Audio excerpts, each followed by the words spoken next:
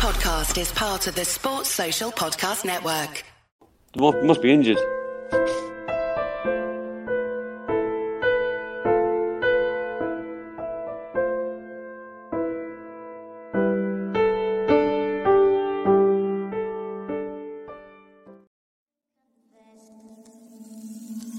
Need to confess. Need to confess.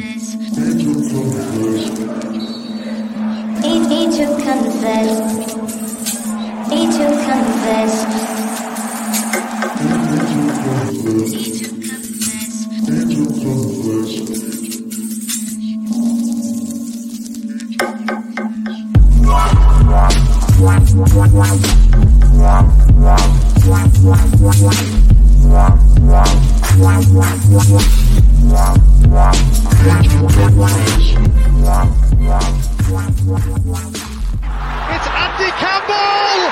It's in! Campbell comes off the bench to be a hero! A superhero! Breakthrough! It's taken a while, but it's been worth the wait for Cardiff City!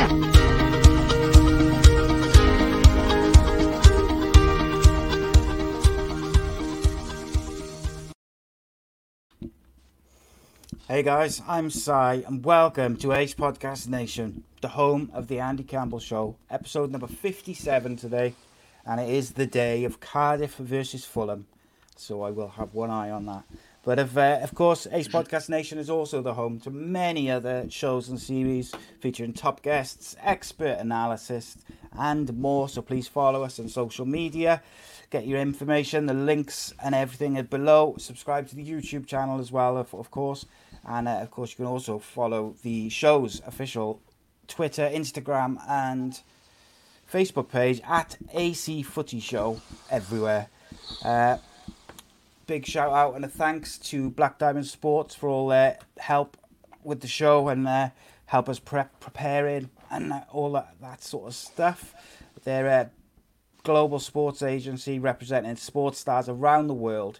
For more information, visit their social media pages. The links for that are in the description and in the closing credits.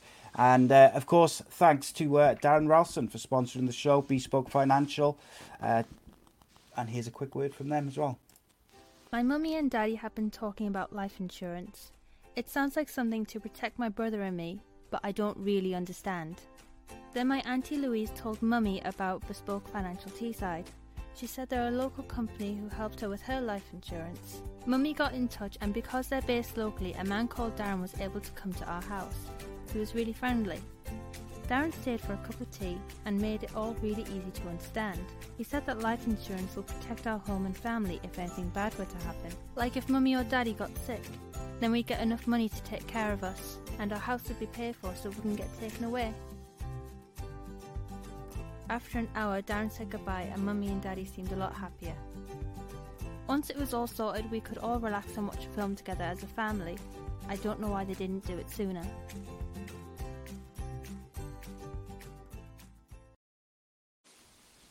Right, I've got my teeth in now so I can actually speak. Unbelievable. I don't know what was going on then, but I apologise profusely. Good word. Well, that's just proving that they were in.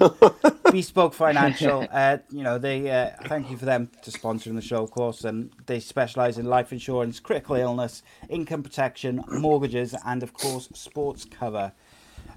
Joining me this evening to talk the latest football news, as well as our guests' career and much more. First of all, we have my usual co-host, partner in crime, the goal collector, Davy Jones' favourite son, Mr. Andy Campbell. How are you, mate? Yeah, I'm excellent, mate. Yeah. Obviously, I want to take this opportunity to dedicate, obviously, the show to Liam Davies, who obviously lost his life on Friday. Obviously, I was really upset last night when I found out because I'd done a birthday wish to Liam for his birthday in April during lockdown, and his sister Abby got in touch with me and she obviously told me the news yesterday. So I was devastated for her and the family, and obviously Liam himself, and just hope that Cardiff can do him proud today, because obviously he was a huge Cardiff fan. I think Morrison's his favourite player for all the pictures what I've seen. So obviously I told her that we were going to dedicate the show today to obviously Liam's life. So I'm just really, really proud to be able to do that. Absolutely. I second that. Absolutely. Straight away, Weston's in with a comment. He says, David's hair is better than Andy Campbell's. It's ruthless, this, by the way. It's ruthless. Bear in mind, Reece. He's just admitted that he's just done it early before he came on the show. So I haven't. All right, man's a grower. So as you can see, tonight's guest, he started his professional career at Bristol City before moving to Wigan, Sheffield United, Swansea City, Barnsley, Doncaster, Birmingham, Indian Super League side ATK, Barrytown United, and of course a former Welsh international who made over 400 career appearances, scoring 51 goals. Cardiff-born, Mr. David Cotterill. How are you, mate? I'm very well. Thanks for having me. Oh, our pleasure, mate. Really pleased that you come on, mate. So, Cardiff-born. Does that mean you're a Cardiff fan, David? Just to put that one to bed early doors. You know what? I get asked this question all the time. I was linked with Cardiff right throughout my career on a few occasions, and I did want to play for Cardiff, so it was never about, I dislike Cardiff, that's why I signed for Swansea, this and that. I always wanted Cardiff to do well. So, yeah, I'm a Man United fan because my middle name's George Best. No wonder I was a fucking alcoholic. So, yeah, I was a United fan growing up. But I did used to go, my dad would take me to go and see the City games, yeah. Right, okay. There we go. Right, we'll get into that now. We'll get into that. But as everyone knows, we like to start the show, fire 7 quick fire questions at you, and just so the viewers can get to know you and your tastes. There we go. So you just say the first thing which comes to mind, really. One of them's a bit tricky, I gotta say. It's kind of putting you on the spot a bit, but start as we mean to go on. So, David Cotterill, Magnificent 7. Messi or Ronaldo? Messi. Cardiff or Swansea? Oof. Oh, that's a horrible one. Do you know what? Right, that's disgusting. What a start to the show that is. That should have been question number 1, by the way. We could have finished on it. Yeah, we could have finished it and ended the call. Oh God. I'll have to go Cardiff because I'm from Cardiff, but I play for Swansea, so I'll have to sit on the fence. I want them to both do well. We'll just go with that. Fair play. Great comeback that, by the way. I'll give you that one. Yeah, I like that. My work is done. Yeah. Favourite TV show? Do you want my all-time favourite one? Yeah. Probably Fresh Prince of Bel-Air. Oh, I like that. Excellent choice. Good answer. My kids watch that now, so I get to watch it all over again. Old school, isn't it? Old school. Yeah, it's proper classic. Yeah. Angriest teammate? Probably I'd have to go with Craig Bellamy, I think. Yeah, that seems about right. Best roommate? Best roommate.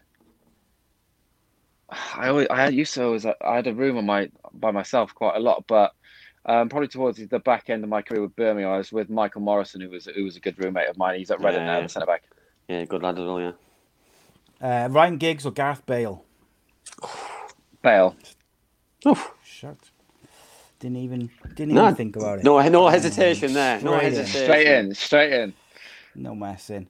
And finally, you can answer with me if you want. The greatest Welshman who's ever lived. I think Tom Jones for me. That's a great cracking answer. That's a cracking answer, isn't it? Great answer. What a recovery after that second question. I got to superb. You threw an absolute grenade on me in the first 5-10 minutes of the call. I just can't believe. So talk me through it then. So tell me why that wasn't question number 1.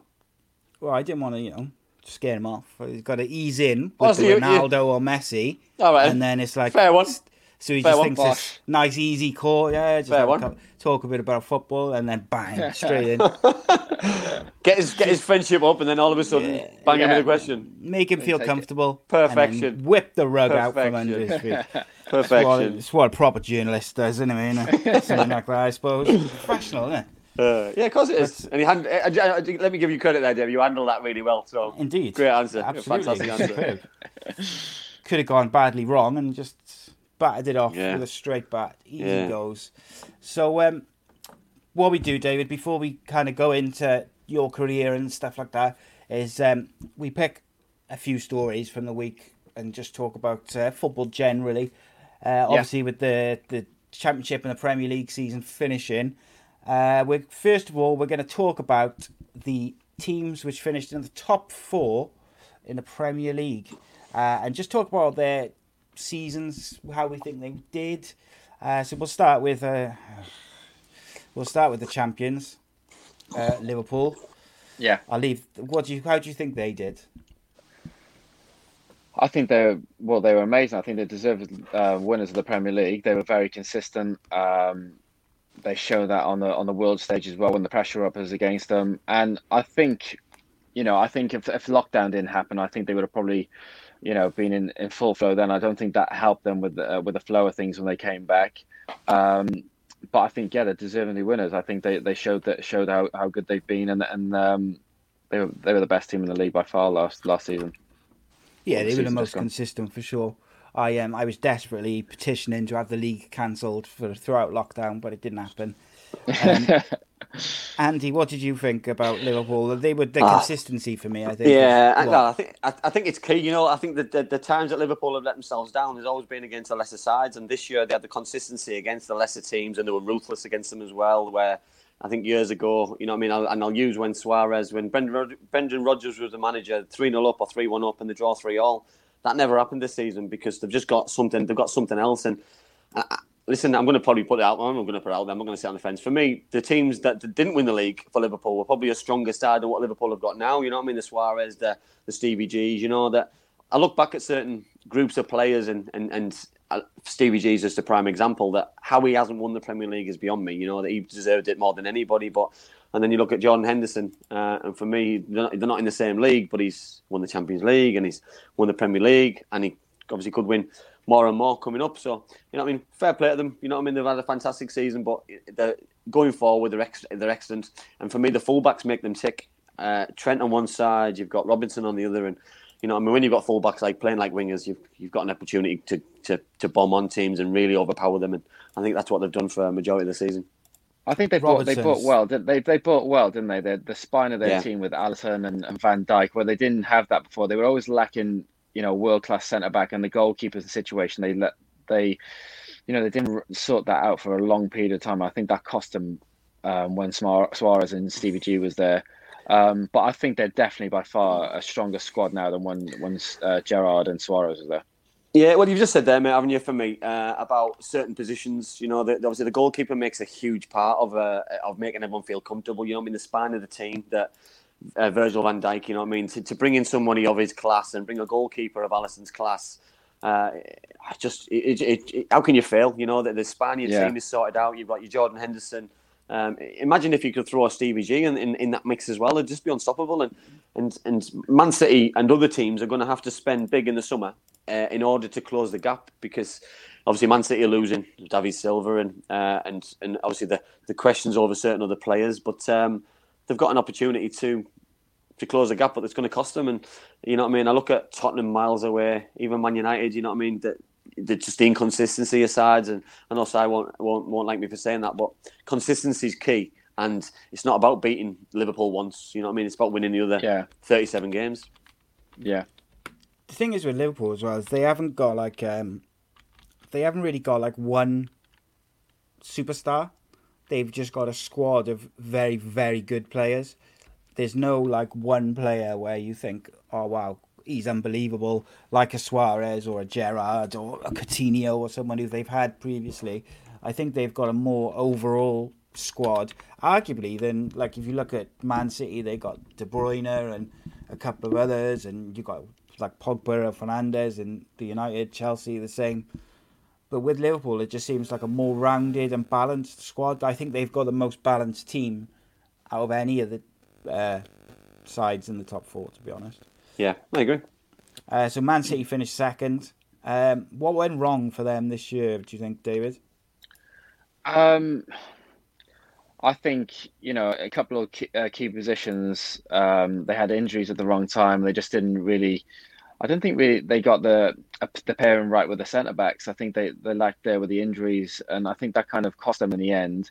And again, with games they were going into, they were winning the previous seasons comfortably. They were slipping up, and they didn't have that last season. But I think since coming back from the lockdown, the way they've played is you can just sense that the philosophy was just instilled in them right through off. I think they've come back and they've looked really, really good. Me personally, I fancy Man City to win the league next year. I think De Bruyne is just by far the best player in the league. Do you think it's helped them, David, with obviously the European ban being lifted? Obviously, would that have had an impact on keeping the best players? I think so, yeah, because you want to play in the Champions League. All the best players of the big clubs, they want to play in the Champions League week in, week out. So I think that does have a massive boost for them, and they'll obviously keep attracting the big names because most players will be looking to come to the Premier League. They want to play for Man City. I think one thing that I think that Man City have struggled with a little bit, and it's Aguero, that he hasn't played as much as he has done in previous years, and I don't know if that's fitness, if that's age, or if that's just the manager going down a different route of going a lot more pace in the side with having Gabriel Jesus and Sterling, etc. But do they need a number 9, someone who can lead the line and have runners off them? Yeah, I think so. I think Jesus is is a great player as well. But I think, obviously replacing Aguero, players like him are hard to come by. So when they don't play, you realise, what you're missing. And he would decide games at the last seconds or any given moment where you have a tight game, bang, you're just put in the top corner. And that's what separates the difference. Yeah. Where I think where he has been injured, and it again with key positions, centre-back and then Aguero, that does then, end up costing you for the league titles. It's just small little percentages that you miss out on. Yeah, I totally agree. Third was Manchester United. I think if you'd given Man United fans third position at the start of the league, at the start of the season, they'd have probably snapped your hands off. I got to be honest, I think if they didn't sign Fernandes in January, I don't think they're anywhere near the top 4. But maybe I'm being a bit harsh. They got a very young squad. He's made a huge big achievement for Solskjaer and Jacken to get to third. Oh, massive, yeah. I think it's a huge achievement, but I also feel sorry for Leicester City as well, though, because I think with the run they were on before lockdown, they're probably the team, along with probably Sheffield United and Wolves, who've been hit the most by what happened, because I don't think nobody would have caught them because they were playing well, they were in form, the good players were coming to the table, they didn't have any injuries like other teams had. You know what I mean? So other teams have been able to regroup, and I do feel sorry for them. But Man United, obviously, they won the game yesterday, which got 4th place, and probably deserved it yesterday. I thought they did a professional job and did enough to beat I'd probably say struggling Leicester City on the day yesterday. Yeah, I think so. David, what did you think? Did you think Solskjaer's done a good job so far? Yeah, I think he's been given a longer period of time to implement his philosophy and how he wants the players to play a certain way, and I think he's been given the time, and they've also brought the right youth coming through. Like Greenwood's is literally on fire, isn't he? Really, he's like a very exciting player, and he proves that he's a natural goal scorer, which is, he's just hit the ground running as soon as he comes to the first team. You got Rashford, Martial, the front three are a proper threat. The only thing that disappointed me is that, when they had the chance to get to the final of the FA Cup, they then rested a few players with obviously one eye on the Champions League. And I just thought, well, you've just come back from lockdown. Is a game or two is not going to hurt extra. So from that point, I thought you should just go on for it because, at the end of it, on your CV, it's not going to say, well, you made Champions League football in 3rd position, but then you go on your CV, you won a cup. So I think they should maybe try to win a cup and back themselves to make the top 4. I totally agree. I think as well the way the game panned out, and the way obviously the game before panned out with Man City getting beat by Arsenal, for me it would have been a no-brainer to change tactics or change things last minute, and as a manager just say, right, listen, change your plan. We're going this way. You know what I mean? The big hitters are in. It's Man United's only real opportunity. And they are playing in the Europa League, aren't they? Still, is that right? Am I right? Right with that? So obviously, they've still got an opportunity to win something this season. But for me, that was a perfect opportunity. A semi-final against a young Chelsea side, inexperienced in those kind of situations, and for me, they played into Frank's hands. And when Frank must have seen the team sheet, he must have been just delirious about what he's seen in front of him, and he must have given the Chelsea players a real boost to see what was in front of them, because Man City were really out of the depth. Yeah, because United were on fire as well, weren't they? They had great rhythm. They were playing really well. They were exciting. They're now exciting again to watch. Whereas before, I used to watch them under Mourinho, and just boring. Whereas now you think that they can hit people on the counter attack and they just come punish you like they could back in the day, with Rooney and Ronaldo the break. So they're getting a lot better and exciting to watch. I feel that they do need to add to the squad then, just to kick them on again for the next season, because if you have injuries to a couple of those players, they're nowhere near as strong as the others. I totally agree, and you just nailed. You hit the point on the head there about resting players and players having enough time off, and I think, listen, you know what I mean. That surely the players weren't physically and mentally tired enough to play in a semi-final. If you're going to rest them in the league game, because you know what I mean. It was always going to go down to the last game of the season. Before that, you know what I mean. You could work it out, and you know what I mean. They could have had to go, instead of not having to lose this last game of the season against Leicester, they would have had to win it if they hadn't won the last game previously. So for me, I think he's got his ideas and his team selection all wrong. And would it have been different if supporters had been there? You reckon? Would he pick the different team? I don't think he would have. No, I think the eyes and the prize were basically on the Champions League football, because the Champions League, getting into Europe now, is just it's worth so much to the football clubs, and it attracts all the best players. So the argument would be, well, you're going to attract more players making Champions League football rather than missing out and winning the FA Cup. So from that point of view, he's probably thinking, well, it's paid off. The thing is, for me, they don't sign Jadon Sancho if they don't get to the Champions League. Pogba probably leaves. Whereas I know people slag Pogba off, but for me, I feel quite sorry for him, because until Fernandes come, he hasn't really had any midfield players around him who are any good.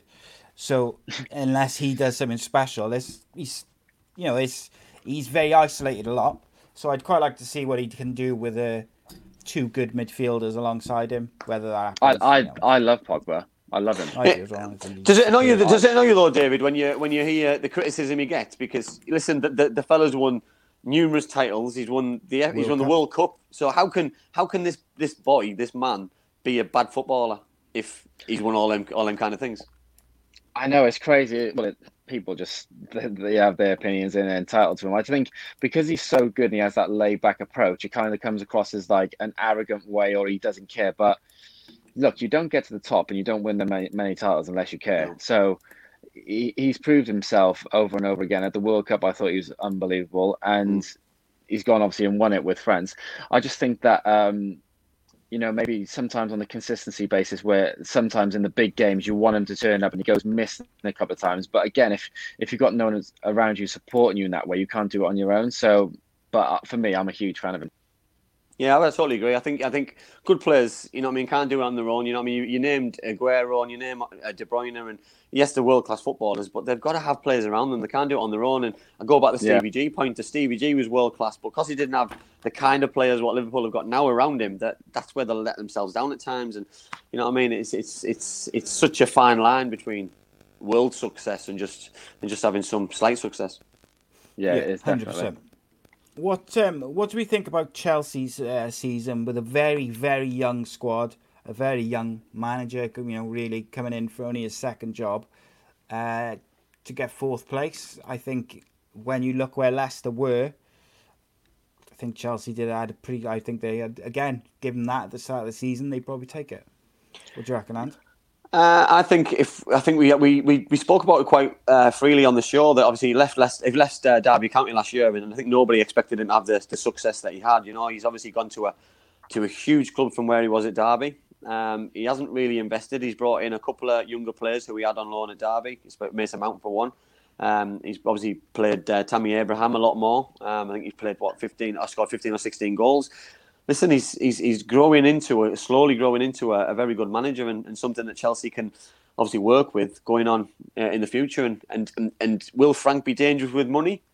Potentially will be, because he's got his ideas. Obviously, they've signed a couple of players, Werner for one, and they've obviously signed a lad from Ajax as well on a free transfer. So they could be dangerous next year. They could. I think they'll be a little bit better than they were this year. I think they'll be more expansive. They'll be a lot more attacking, and I think it'll be a really interesting thing to see. But also, with buying players brings a little bit of pressure as well. So if he doesn't succeed, he could be under a little bit of pressure as well.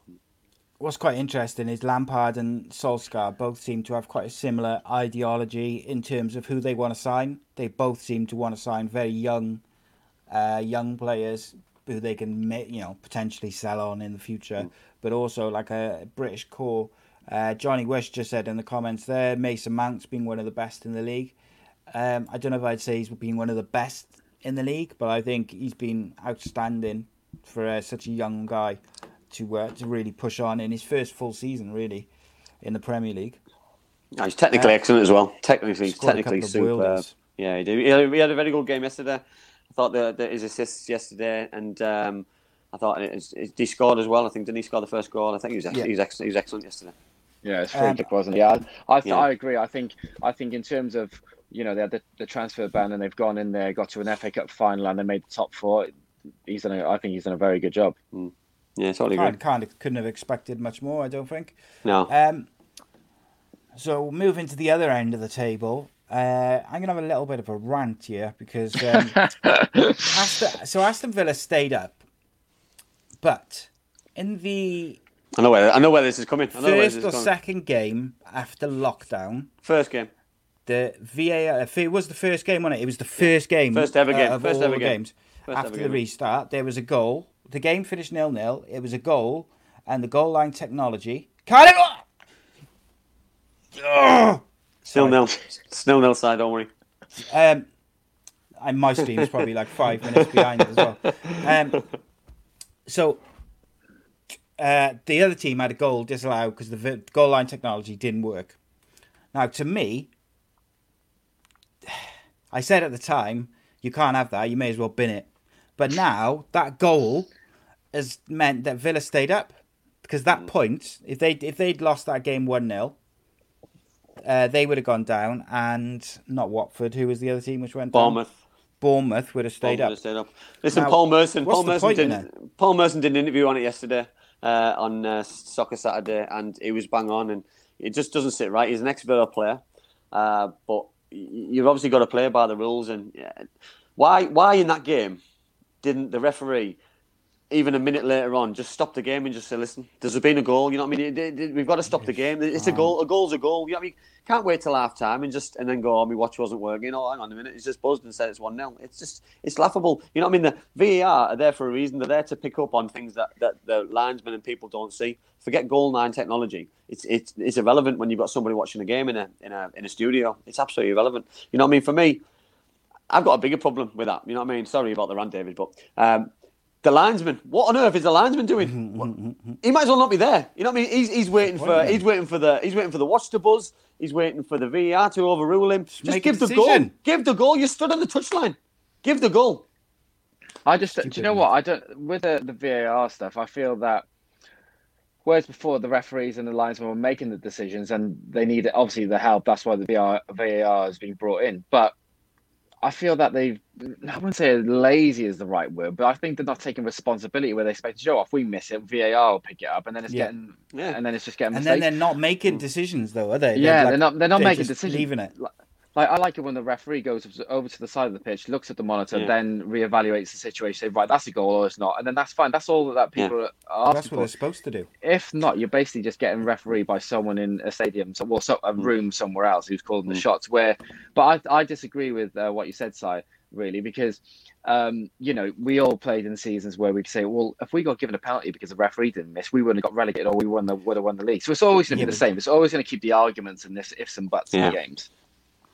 I do agree. I just think I am starting to wonder. Si's raging off me. I am starting to wonder about referees and linesmen and what's the point? You know what I mean? Like David just said there about somebody in a studio. And for me, get back to basics. Let the referee the game. If there's a question mark on the decision, let him go to the side. You know what I mean? It happened a couple of times over the last couple of weeks and make a decision. You know that it's just going to happen. And for me, it's the only way forward for football to move on with a consistent VAR.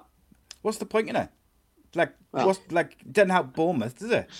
Like, Bournemouth are relegated. Now, I do agree with you to a certain extent, David, because at the end of the day, if in that game it goes to 1-0, Villa will change the way they play, so there's nothing to say that it would have finished 1-0 because it would have been a different game. But from Bournemouth's point of view, that goal has cost them. Yeah. And now, in hindsight, yeah. When you look at that with Cardiff as well, when Cardiff had those offside goals against Chelsea, all Cardiff fans were saying, "Go out to the linesman and the referee missed that. If not for that, we'd have stayed up." Blah blah blah. But I think this is different because the technology's there. Now, if the Hawkeye technology doesn't work, fine. But there's 2 linesmen, a referee, and a video assistant referee. Somebody has got to get that right and call it back and just say, "Hang on a minute, something's not working." That's a goal. I agree about that decision side, but I'll throw the other side of the coin on. So Bournemouth got relegated because they haven't been good enough this season. You know what I mean? Why did it take Bournemouth up to the Leicester City game to start winning games or start trying? Looking like they wanted to win games for me earlier on in the season, they just got turned over, tickled, and just got laughed at because you know what I mean. And what I don't get is why teams. It's the same as Watford, that Watford didn't get relegated at Arsenal yesterday. Watford got relegated because they lost too many games in 38 games. Yeah. You know what I mean? The supporters need to understand that. And this is me being ruthless. This is me being anti-Watford. Love Troy Deeney. Love Nigel Pearson. Watford got relegated a little bit when they got rid of their manager with 2 games to go when they were safe. So they've lost the games under a caretaker manager. That's had a bigger impact than anything for me. You know what I mean? And I think sometimes it gets overshadowed, which is sad. But yeah, it's like you're right. Bournemouth haven't been good enough, which kind of takes me on to something I wanted to ask you about. I saw a really interesting tweet. I'm not going to spend too long on this because it's just something I saw earlier. So this guy said he didn't understand basically why Eddie Howe, who's just taken Bournemouth down after spending a boatload of money for a club their size, but yet he's being praised as one of the best young English managers around. Should he get a big job? We should move on from Bournemouth. And I hadn't really thought of it that way, and I hadn't really seen many people saying that sort of thing. And I kind of went into the tweet and I actually looked at some of the comments, and there was quite a few people who do kind of agree that he didn't do very well at Burnley, and he's just taken Bournemouth down. Now, for me, he took Bournemouth from League 2 or something to the Premier League, then kept them in the Premier League for 6 seasons or whatever it is. To me, that's a very, very good job for a club that size. But I said to you about a month ago, and I think it was, that he looks like he's had enough, and he looks like it's probably the right time to move on. Possibly now, but the tweets... To add to that, is he overrated? Is what I was going to ask you as well. I think you just answered your own question with a good job with getting promoted from League 2 all the way to the Premier League and keeping him in the Premier League for that long. A good manager isn't able to do that. You know what I mean? And I don't think he spent a lot of money before these last couple of seasons. I think Eddie Howe struggled with the money he spent over the last couple of seasons. I've had the demise when he spent more money. The players who he's done well with are the players he's tried and tested with. And for me, when he's bang right, by the way, Gaz. When they lost Matt Ritchie, people like Matt Ritchie, who the manager knew, but he can't keep them because they want to go and earn a lot more money at Newcastle, so to speak. To answer your question, is he overrated? No. I would like him to move to a bigger and better club and give him and test himself out. I think Burnley was a different thing. I don't know the ins and outs of Burnley, but I do know that I did hear that he was homesick and certain things were happening in his private life. So, you know what I mean? I think you've got to take that with obviously in consideration and give him the opportunity to do what's right for his family. And he went straight to Bournemouth, hit the ground running, got promoted into the Premier League, and cream always rises. He'll be back, definitely. Would he have the same reputation if he was Italian? Is he only highly rated because he's an English young manager, which people are crying out for? I disagree with all the comments there saying he's not a good manager. It's just a load of bollocks because that's just typical of the media or anything in the UK. Is that we just forget all the positives and all the great things he's done. We just focus on the one negative thing. Oh, he's just been relegated, but we just forget about the times he just got him promoted from League Two. It's a load of shit. Been in the Premier League for 5 seasons, but exactly, he's taken a small club from Bournemouth, kept him in the Premier League for 5 years. He's done a great job. So just because he's been relegated, they've had an off season, but in the Premier League you don't get many chances. It's an unforgiving league. And it's ruthless. It's ruthless. No, and this is my point with the journalists and people who decide, and social media. Obviously, we're going to touch on that soon. And people write things on social media to get a reaction and get all these retweets and get likes and things. And I'm not a big fan and big advocate of it, because for me, you're talking about someone who's just been relegated. There'll be nobody hurting yesterday more than Eddie Howe, a Birmingham fan, player, chairman. Eddie Howe will be absolutely devastated because he'll take it to heart, and I guarantee you, he's the kind of man who will have offered his resignation yesterday, and it got turned down because they want to keep him. And the only way for Bournemouth to get back up next season is to have Eddie Howe as manager. And if somebody else takes him and gives him an opportunity, then so be it. But for me, if Eddie Howe's in the hot seat next year at Bournemouth, I'd put them in the top 6 all day long.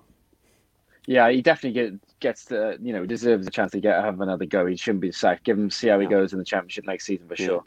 But if he leaves, and goes to a bigger and better club, that's up to him. But I don't believe he will. I think he owes Bournemouth now for the next season. I think Nathan Ackey goes now.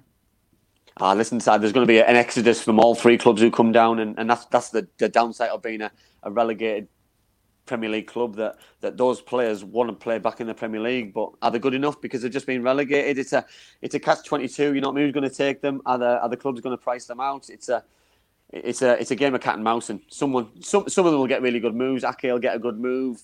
Probably Wilson will probably leave. Josh King will probably get a move. So they're going to generate a lot of money. Already gone. Yeah, they're going to generate a lot of money, but they've obviously got to fill those gaps as well. What about Jack Grealish with Villa staying up? What do you think he does now? I personally believe that he should move on. I think he's tested himself in the Premier League. I think he's at a good age now where he needs to further his career, because everyone knows Villa is a big club and a great club. But I think he's ready for that next stage now. To take him to the next level where he is, Man United. I know Man United look at him, or there's talk of it. So I think he does need to get out there, test himself a bit more, because he'd be looking to get into the England squad. I totally agree. I totally agree, Si. For me, I think he's been there now. He's wore the T-shirt. He's earned his stripes now to go and progress onto a bigger and better club. When the Tottenham bid was rejected a few years ago, it hit him really hard, and I think he's, for his own development now, for his own England aspirations, he's got to move. Playing in a midfield with Pogba and Fernandes is only going to do him good if he was to go to United, for instance. Do you know what I mean? Training with those type of players every week, that's going to do his England aspirations the world of good. And plus, having Martial, Rashford, Sancho, whoever, Greenwood in front of you, gives you more options than what he's got at Villa. In terms he's also got to sign for the right club. Yeah, he's got to play, hasn't he? You know what I mean? He's got to play, because there's no point signing for another team and being a big fish in a little pond. You know what I mean? He's got to go and play. If he goes and signs for Man City, for example, and makes that mistake like other players have done, he's not going to play. So he'll play as and when, but he needs to go and play football. But then if he goes and signs for Newcastle, for example, who gets a big takeover, loads of money, you know what I mean? Because that's another option, by the way.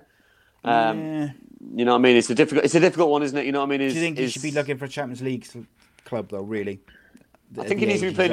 He needs to play in Europe, doesn't he? He needs to play in Europe. If that's Tottenham, or if that's Man United, or if that's Chelsea, he needs to be playing for me in one of the top 6. Yeah, indeed. And then lastly, we've got the teams coming up from the Championship. So Leeds and West Brom, and then one of 4.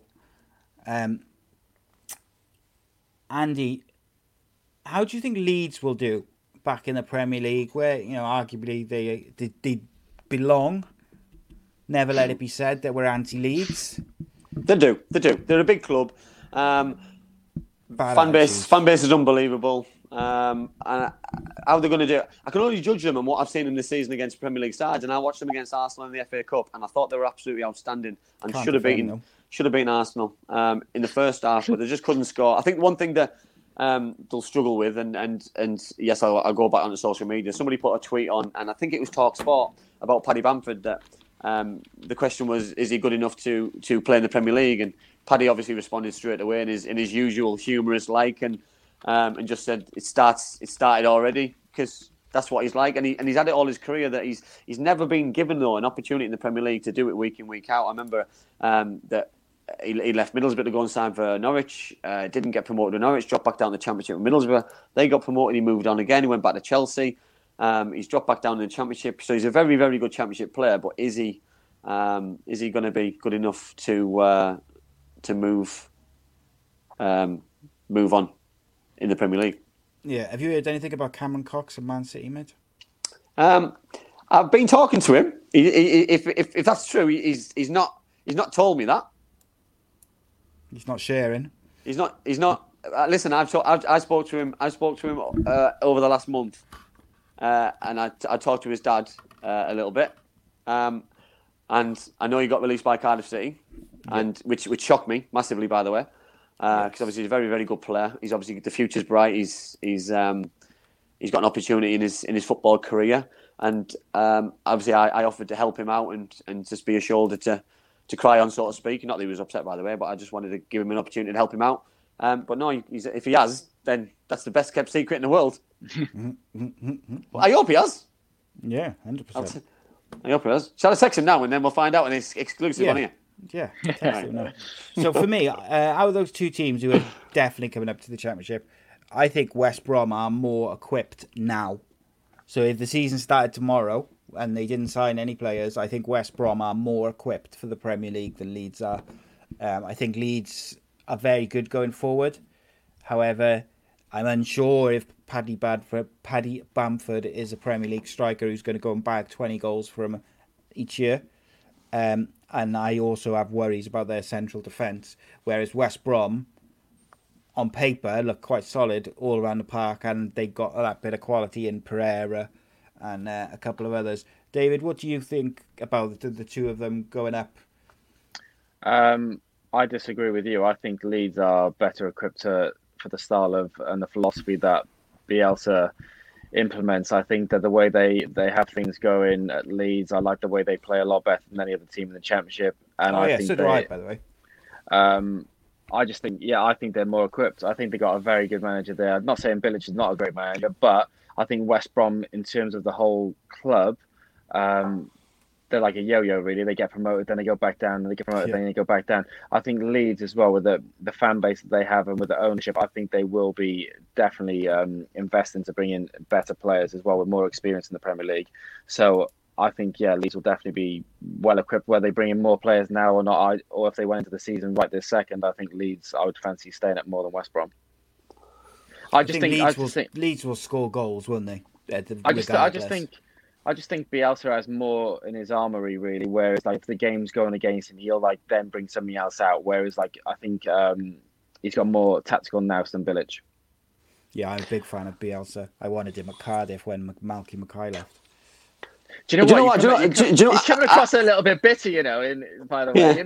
He's not. He's on one side. I am 100% bitter. I'm very bitter. I feel right now. I feel like I'm a referee in the middle here between you two. That's what I feel like. I'd rather sit and have like three different opinions than I agree. One of us say something and then go, I agree. Right. And that's the good thing about. That's the good thing about football, law, and I love the opinions, and we can all have a debate and go on. I've got some breaking news, by the way, because Cameron Cox is signed for Man City. No, he hasn't. He hasn't signed for Man City. He said I won't read what he said, but it's not true. He signed for Liverpool. He wishes he has, but he hasn't. Yeah, so he's obviously he hasn't signed for anybody, but Man City one's just exclusive. Yeah, not true. Exclusive.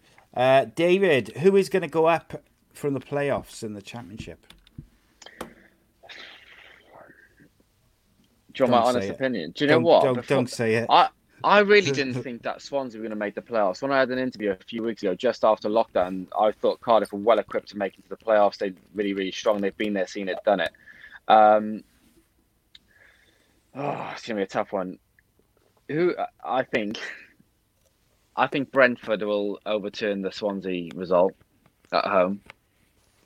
But also Swansea got good experience there. I fancy. Do you know what I'm going to do? It. Fuck it. I'm going for it. Fulham and Swansea in the final of the playoffs.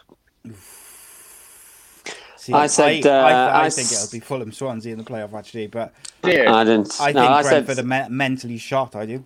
I really do. I said Brentford. I said Brentford Fulham. I just think both of them have got too much for over 2 games. You know, on a one-off game, we seen the other day, one-off game, man sent off, things can change, and Swansea can get a good result. But I think second leg, listen, Griffin Park is a different place to go and play.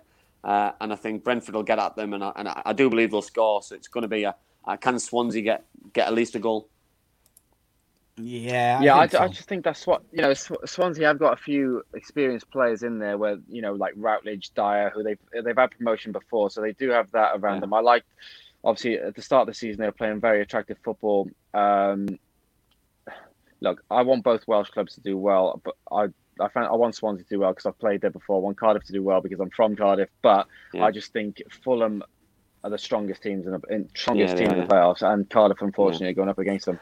Yeah, well, I've said this all along. You know what I mean? Today's an important game.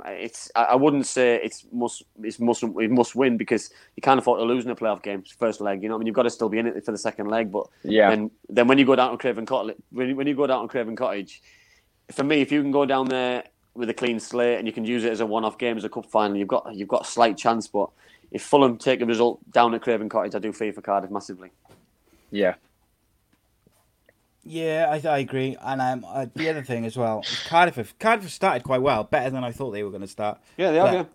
But do you not think? I don't see them beating Fulham over 2 legs is the thing. Do you not think if that's they get results down to personnel as well, though? That Neil Harris will be delighted when he sees that team sheet and sees that some of the big hitters aren't playing. So I mean, this is an opportunity now to win a game. You've got to go for it, because this week's game, they might well be back. So you've got to make sure that you take a result to Craven Cottage, because 2 weeks ago we watched the game on Friday night after the show, and it was absolutely it was hard watch. It was a hard watch. It was an upsetting evening. Yeah.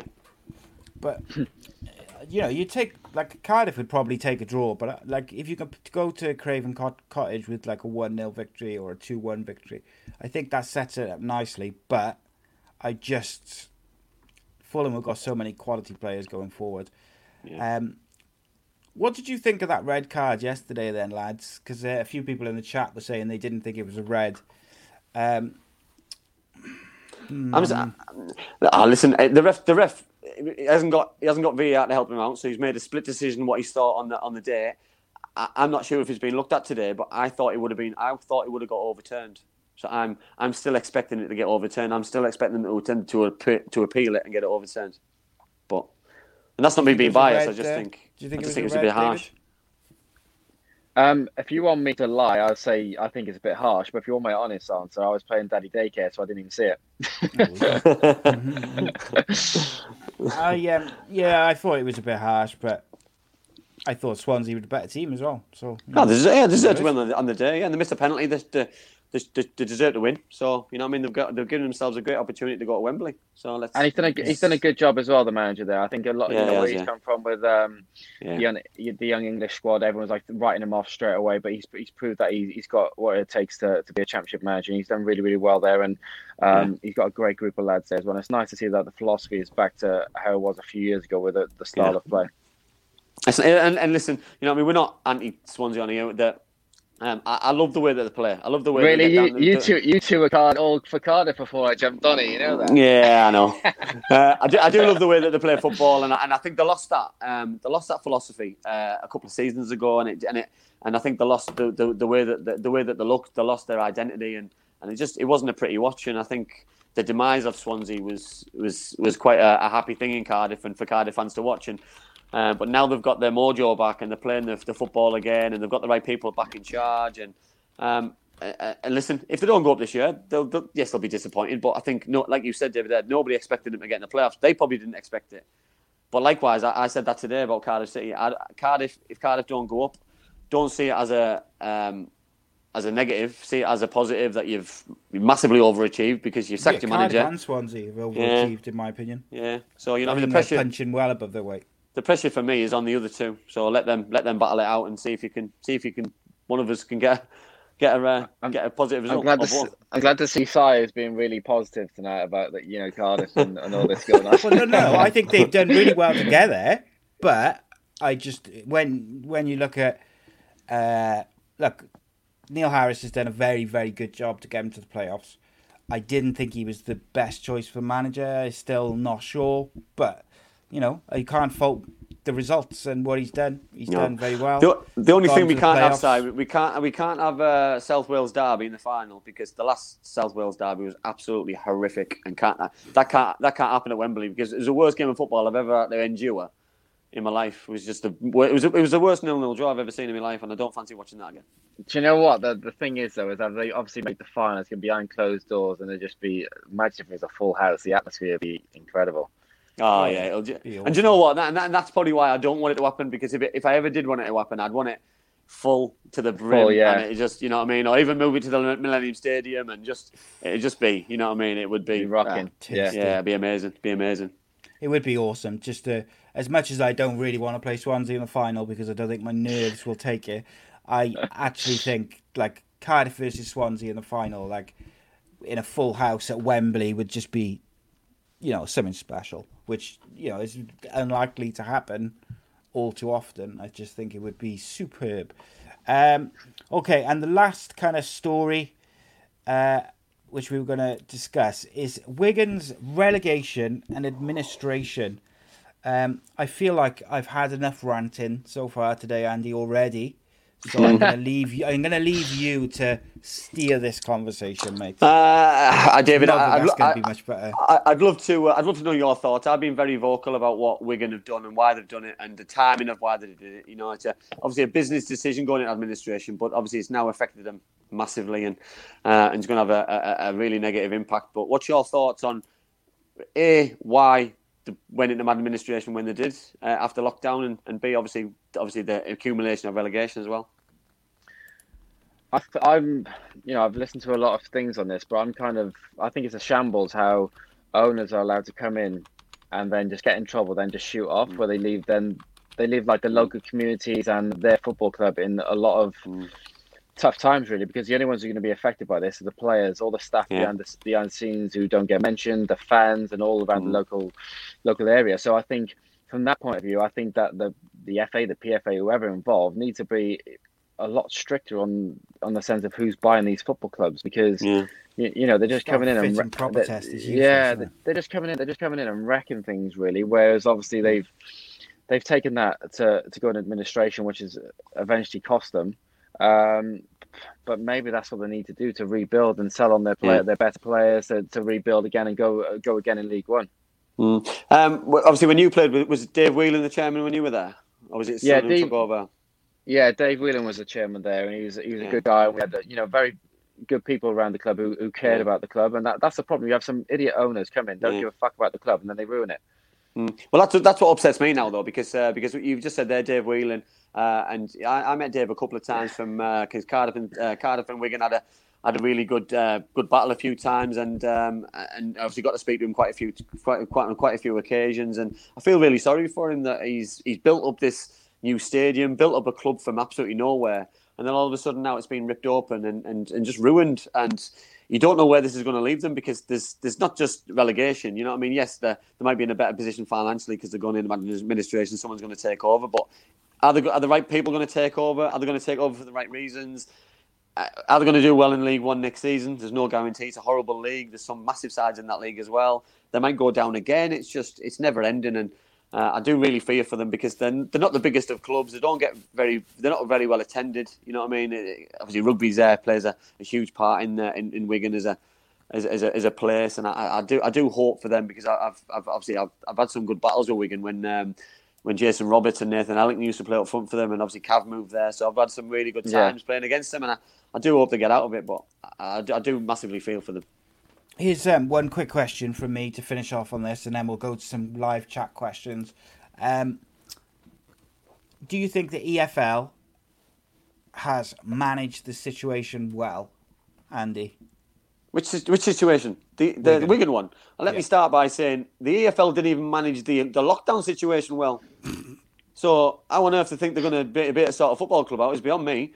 The League Two, League One, and the Championship don't even do the same thing. So how on earth are they going to get owners right in a football club? Never ever happening. Never happening. They're a shambles of an organisation, and they need to really look at themselves in the mirror and understand that that they can't afford to ruin football clubs. You've already lost Bury, you know what I mean? And Bury was a good club for me growing up. I had some really good times there in my early career. I played for England there, and I played a few reserve games and a first team game there, and loved my time every time I played at Gig Lane, and absolutely devastated that football club's not there anymore, and I have to see and hope that they can get back up. And we can't afford it to happen to somebody else, especially not a club like Wigan. And for me, the EFL and the Football League and maybe the Premier League as well, the teams and organisations have to take responsibility about what's going on. Yes. So your answer is no, basically. Yeah. But what about you, David? What do you think of the way that the EFL kind of managed it all? Yeah, I agree. I just think it just comes down to it. All these organisations need to be coming together and just thinking, well, how are you letting these owners just come in and rip the clubs apart and then when it goes against them, just getting up and leaving, and they're leaving the aftermath of all the people who care about the club to then build it back up. So I think the restrictions and to get over these regulations need to be a lot tighter, really, because owners are for many years now have just come in, they're using it as like a monopoly game, playing around with it, and if it doesn't work out, they just get off and leave the club as a shambles. Yeah, I think it's bang on, and I think the people are using it as a championship manager. They're thinking, I'm going to go in, we're going to get into the Premier League in our first year, and we're going to earn £500 million straight away. It's never going to happen. It's just it's ridiculous ideas, ridiculous business plan, and look where they are now. They're going to be in League One next season. They're going to sell all the assets in the summer, probably cheaper than they need to or they should be doing, and they're going to lose some good players, young players, and potentially they're going to end up selling the ground or whatever, and it's just going to be it's going to be hard. It's going to be a heartache. It's going to be, especially for ex-players as well. You know that it's going to be even worse for the supporters, current players, ex-players, and people who care. What do you say about owners? Is it the Watford owner who owns like two other football clubs? Like he owns Watford, Udinese in Granada. To me, I think that is absolutely ridiculous. That you could own more than one professional football, professional football club, in the top, top tiers, basically of any European league. I think that's ludicrous because, if Watford get into Europe, like Europa League, what happens if they play Udinese? You can't assure that they're what's it called? I've forgotten the word, but you can't assure that that's going to be fair and all above board. It's impossible. It's I do find that quite surreal. The rules from UEFA that you can't own two clubs in the same country. Obviously, then you've got the players moving from one country to another. You just passed along. You know what I mean? I know Watford have had a couple of players on loan from. Didn't Vincent Tan own another company, another club as well? Thinking about it. I don't know if he does. Yeah, sure he does. But to be fair, listen, they're all businessmen, and if the business is in football, I'd rather that owner though than the owners at Wigan. So it's a catch-22. I'd rather somebody who cares and who wants to put the money in and do the right thing and own 10 clubs than somebody who's using it as a joke to mess it up. I agree. No comment. Okay.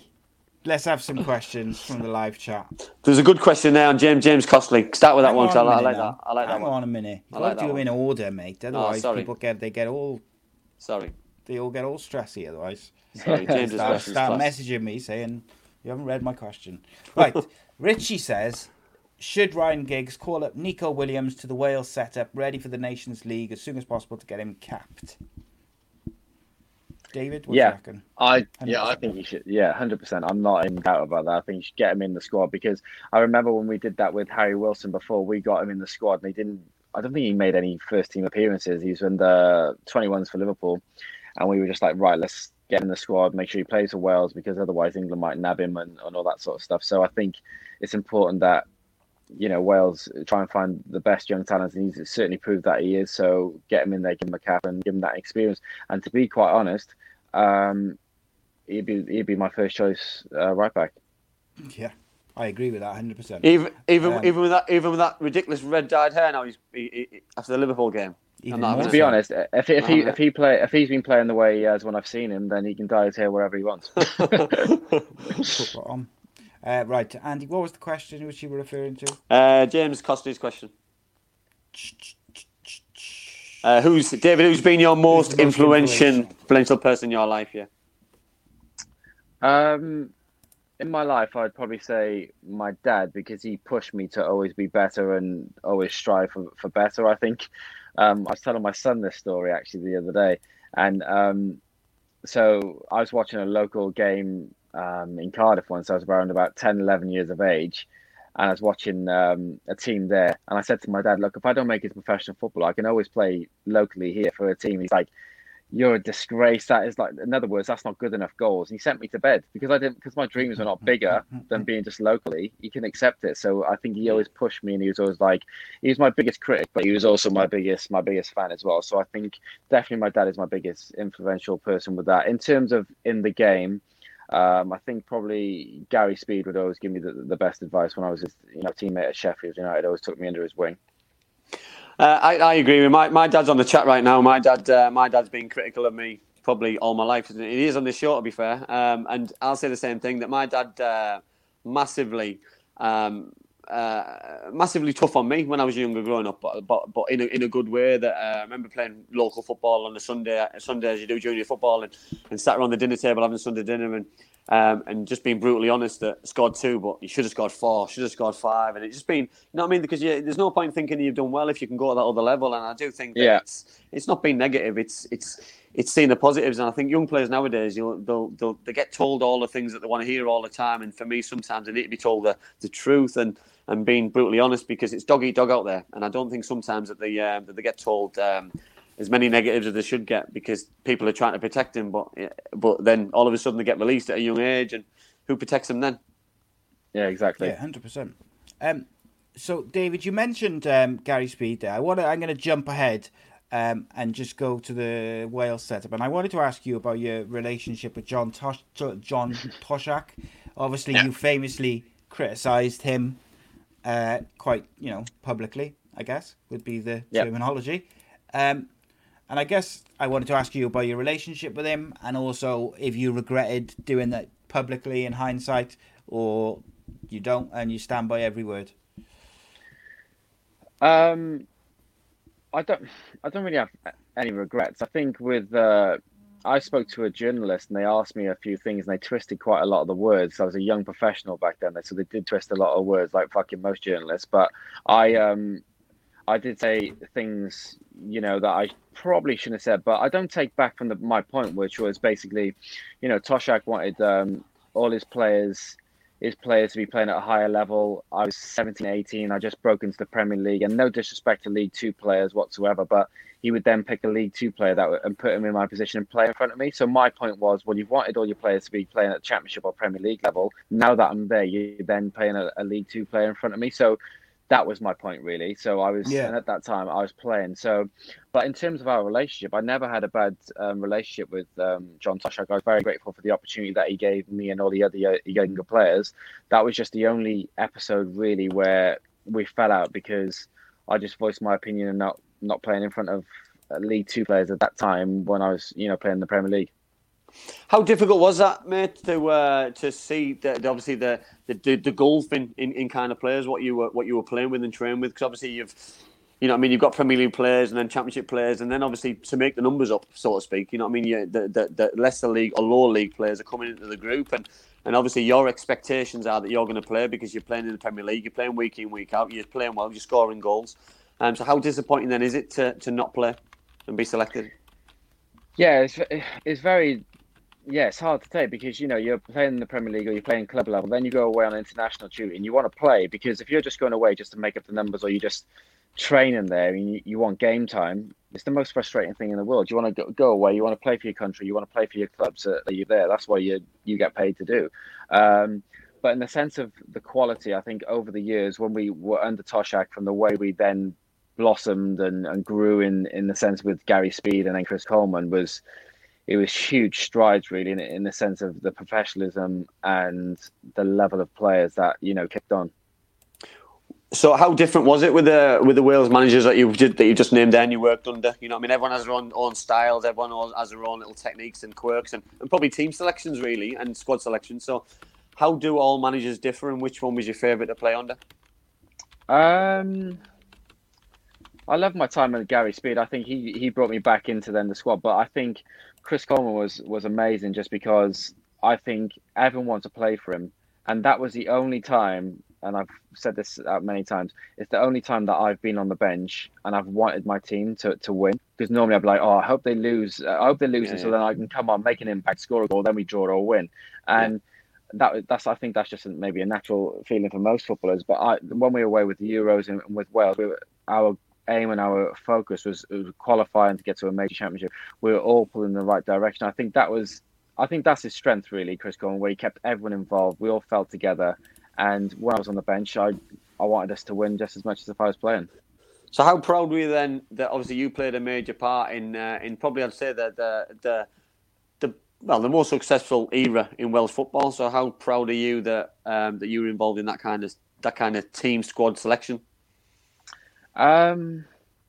To be quite honest, I think it's probably better to ask me that maybe in like another 5, 6, 7 years time, because I'm one of these people that I don't look back and think, oh, I'm proud of these things. I'm not proud of that, because when I made my debut for Wales, I was the youngest ever player at one point for about 10. When I beat Ryan Giggs' record, and I come on for him.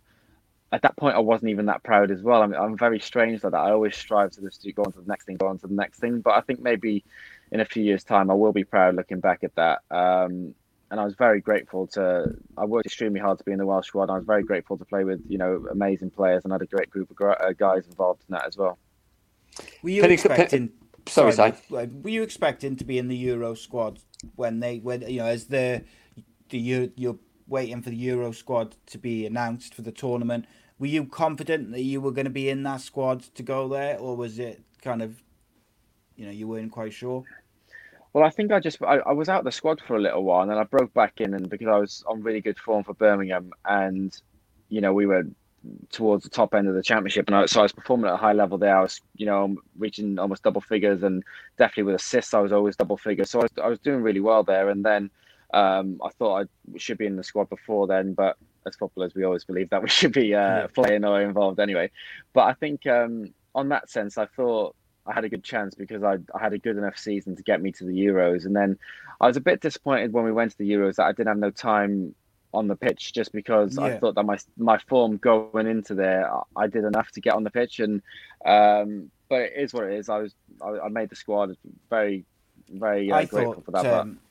I thought you could have come on a couple of times off the bench, particularly when we were looking for a goal, because that season for Birmingham, you'd scored a few worldies. And like you were in my opinion, which obviously does not mean a lot, I think that was one of your best seasons in your career, and I think you had a real purple patch for Birmingham. And I really think, and that was one of my questions actually later, was that from the outside looking in, I feel like your form became more consistent as your career went on and you got a bit older. Do you think that's a fair observation? Do you feel like that, or do you feel? I think with Birmingham is that I had a manager, and at Doncaster when I was there with Dean Saunders, I think I had 22, 23 assists when we were in League One. I scored 10 goals and we got promoted that year. I think from that point, when I've always had managers who trusted me and believed in me, that's when I performed my best. When I had managers who didn't know how to handle certain things, that's when it wouldn't go so well. But when I had managers who understood me as a person and liked me that way, I would more tend to get trusted, and that's when my performances would be better. I think with Wales, when we went away, especially when we played Portugal in the semi-finals, I think we had a couple of strikers on, and my game is obviously, it was crossing, delivering or whatever. We had Vokesy on and so on. I just thought, well, that's one of the games we were chasing that could have been brought on and so on. But look, I went away with Wales. Not many people can say that they represented their country at that level, Yeah, 100%. You just mentioned there, mate, about managers and believing in managers, but obviously I think that also goes both ways as well, doesn't it? That a manager believes in you, you buy into what they're doing and what they're trying to do, so you run through a brick wall for them, don't you? And how important is it to play for the manager that believes in you? And obviously the other side of the coin is when that manager leaves, how do you feel and how do you deal with those kind of situations? Yeah, I think when Rowett left Birmingham, for example, it just didn't make no sense. We were 3 points off second place. We were thinking, add a couple of players in January, and we might have a right go to get promoted. Yeah. And and then all of a sudden we sacked him because the owners again wanted to fucking play games, and right, we'll bring Zola in because we want to play a certain style of play. We played Rotherham, we won 4-2, and we played Ipswich, we won 1-0, and the owners literally slated us, saying, "Why are you not beating Rotherham 6-7-0? They're just Rotherham, this and that." And obviously our response at any level, especially the Championship, to go Saturday Tuesday, and to win any game at that level is very difficult. So Yeah. I think we felt we were getting disrespected, and I think Rout felt the same way, and we got rid of him. And so I was disappointed when he left, to be quite honest. But I think it Yeah. does. It leaves a sour taste in your mouth, doesn't it? And you start to think, you've got to then reinvent yourself to another manager. You then worry, and you're going into games feeling pressure instead of just enjoying the way that certain managers like you to play, and playing with confidence, playing with passion, playing with pride, and just your own mental state just does change quite drastically and dramatically overnight.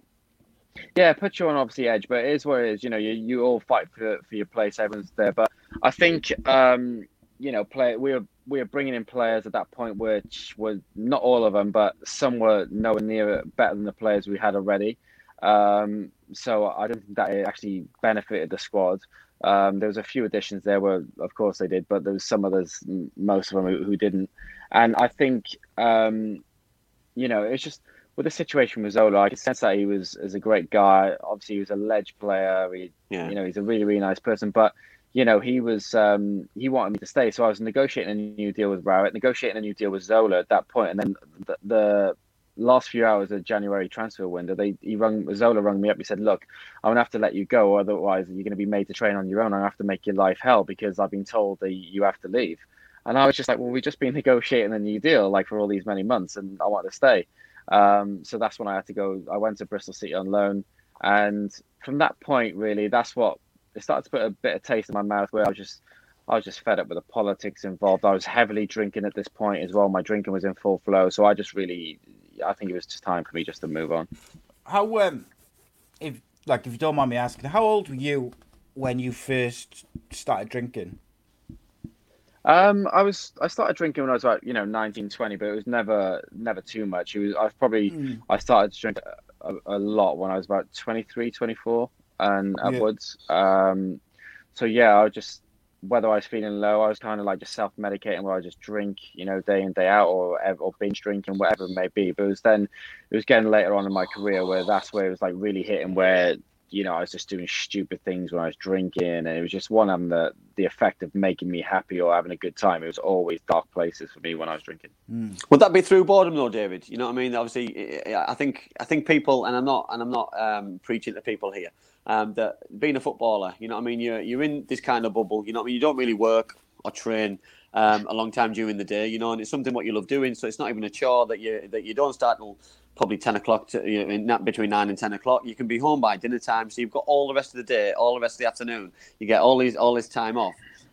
So you've got to try and keep yourself busy. Sometimes that I've had similar things that probably it was an injury what probably forced me into drinking heavily during my Middlesbrough days, and you go on a tough spiral, and it only takes probably something to go wrong before then you realise that you're in a bit of a mess, and you're in a dark hole, and it's hard to get out of. Yeah, I think from that perception, I was like, I had a young family anyway, so I wouldn't say it was just down to boredom. I was just always, if I was down, I'd go and drink, and then I felt, to be quite honest, I'd always feel indestructible. So I just thought that I could do whatever I wanted when I wanted, and then just, effectively just eventually caught up with me. So just to spiral out of control, I tried taking my own life on 3-4 occasions. So I think from that point of view, it was just getting too much, and that's when I knew I had to sort my shit out. Yeah.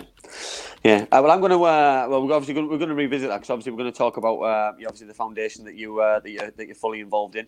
I would like to go right back to the beginning, really, and just talk about your first club, where it all started out. So where your football journey started. You know what I mean? Obviously, we're not going to go through obviously every single nook and cranny in every single club, but so why Bristol City? So I was picked up from a scout there at the age of 10. So I started playing football when I was 6, and I had to go to Barry because there was no teams in Cardiff that would set up at that young. So I went there, and then eventually I got picked up by a scout in Barry there at the age of 10. I got asked to go and have a little training session, a trial with Bristol City, and that's eventually when I signed a contract, which would eventually then help me establish me into the first team. Right, okay, so was it? Were you happy with Bristol City, or did you have other options as well? I did have a few options, but I think in terms of Bristol City, I wanted to stay close to home. Cardiff were never really knocking that much at that age. So Bristol was that a regret? Was that a regret? No, not really. I think Bristol, disappointment. I love my time at Bristol City. I think the academy there, the way they run it, the people that were there were amazing. The people there were amazing to me. So I was very happy with my football education there. I wouldn't take anything back, and I thought it was a great setup. They do things the right way, and it's a good club. So is that why you returned after Birmingham City? Because obviously people say don't go back, and obviously you went back on loan, but obviously your love for the club and your times that you had must have been happy to return. Yeah, I was happy to return as well, and I have a young family who was in Cardiff as well, so it was closer for me to see them. So it just all fitted quite well, where I could see them, I could be near my family again, and Bristol was always so good for me, and the stadium was a lot better. They've kicked on a lot further than my time there the first time. So it was a great time for me to go back and put my experience on the younger players there. So. Yeah, that's the reason why I decided to go on loan. I knew the manager; he was an ex-teammate of mine. So, I decided to go there and just play football, trying to just make sure that I stayed in the Welsh squad. So, David, when you left Bristol initially and you went to Wigan for $2 million, 2006, I think it was there, obviously Wigan's quite far away from Cardiff and from Bristol. Was that difficult for you to settle in? Still quite young at that point.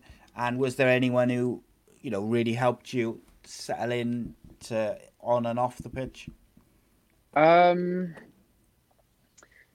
think it was a very difficult time for me. I think, at that age, I realised that, I did have a good agent at that time, but the whole agency were like, they were speaking to me every day. And as soon as I got the move, they were not speaking to me as much. And I didn't really have the great support around me, which I felt like I needed that and I wanted at that time because I was so young. I was like 17, 18, moved to the Premier League, 4 or 5 hours away from home. And my young partner at the time, she was pregnant. So we lived in a hotel. We were waiting for a house to be built and et cetera, et cetera. And it was very difficult because obviously if you have lived with a pregnant woman, it can not be easy. So we were basically in a hotel. We were away from my home. Wife's in the chat, so it's totally easy. You be careful. Yeah, so it's very difficult, and I think that don't get me wrong. There's people at the club who were great. They were always looking out for me, and there's a few senior players as well who would always try and look out at you. But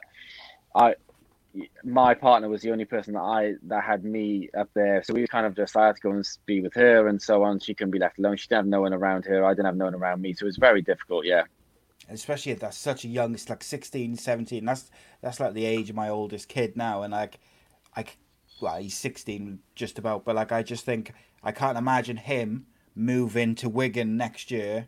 Do you know what I mean? On his own, this seems incredible. I know football's a slightly different world, but the one thing I guess I was interested in is obviously you do work now to try and help footballers, people generally with kind of mental health issues and stuff like that.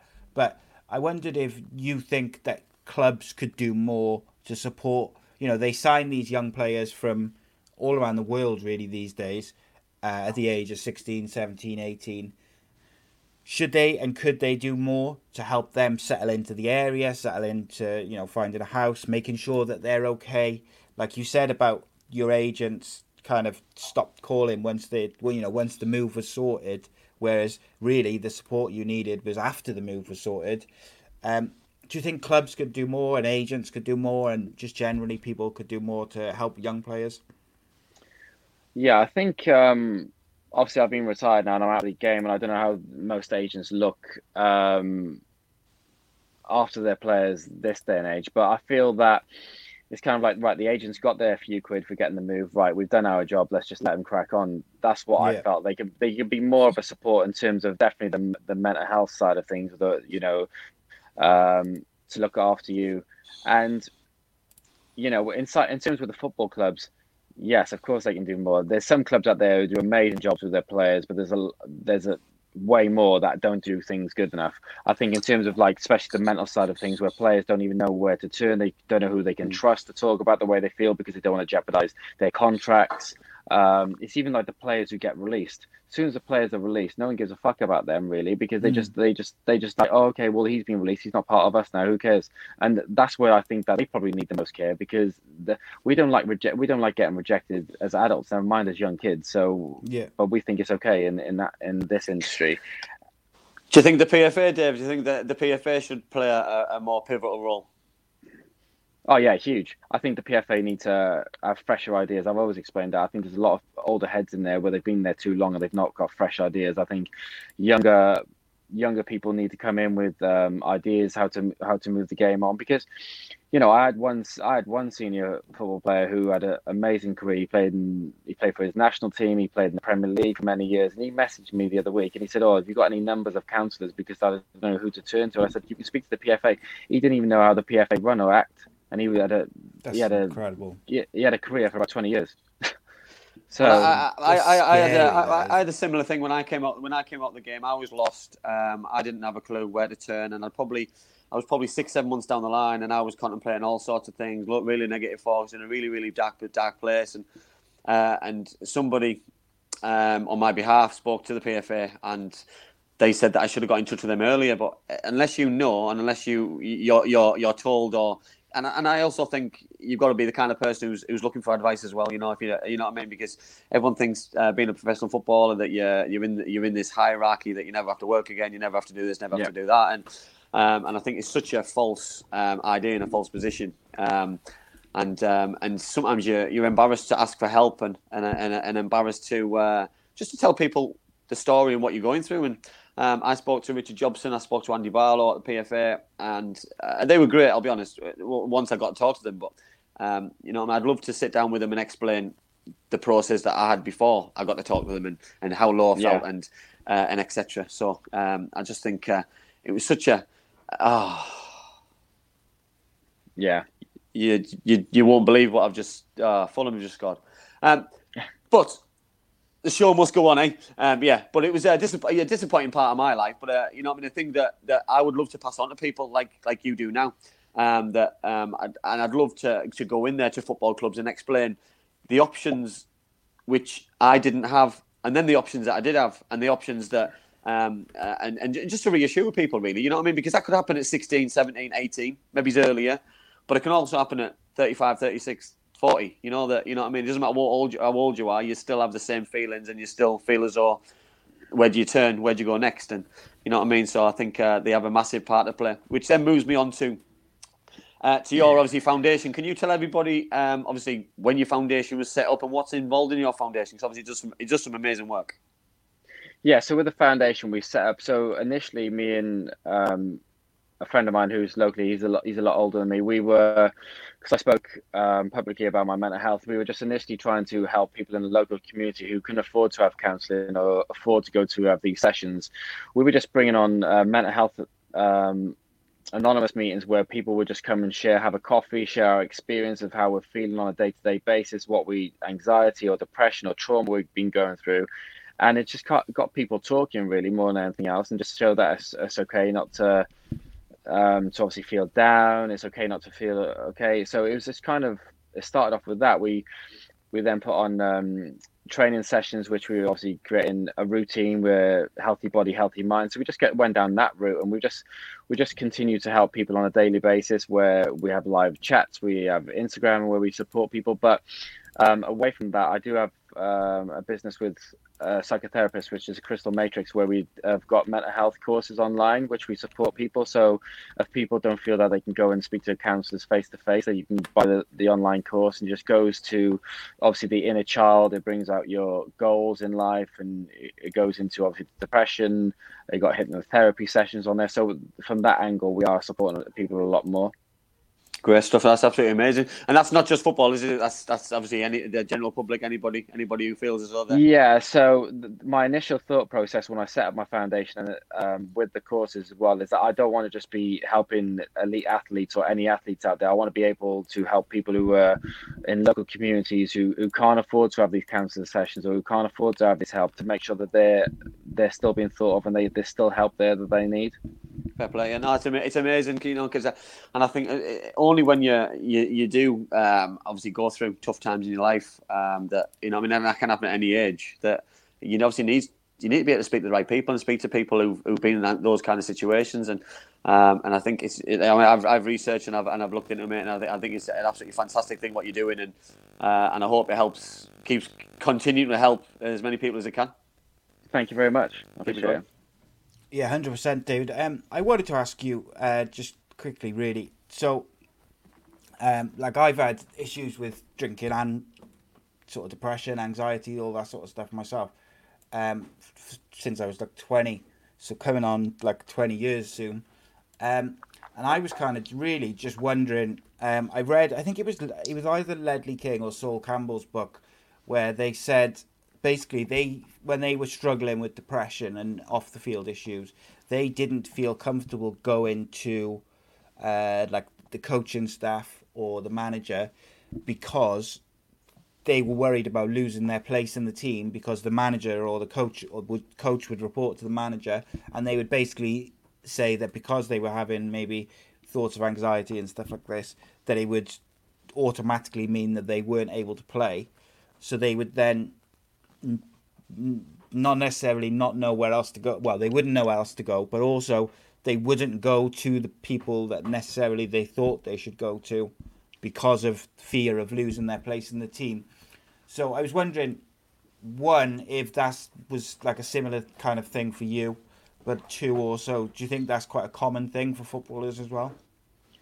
Yeah, that's why I chose not to. I didn't want to jeopardize putting food on the table for my family, because I didn't want my contract to get pulled. I didn't want to stop them from playing me, because that's the only time that I felt free, really, is on a Saturday when I could just go out there and express how I was feeling, just felt free for 90 minutes. So yeah, that's it. I wouldn't.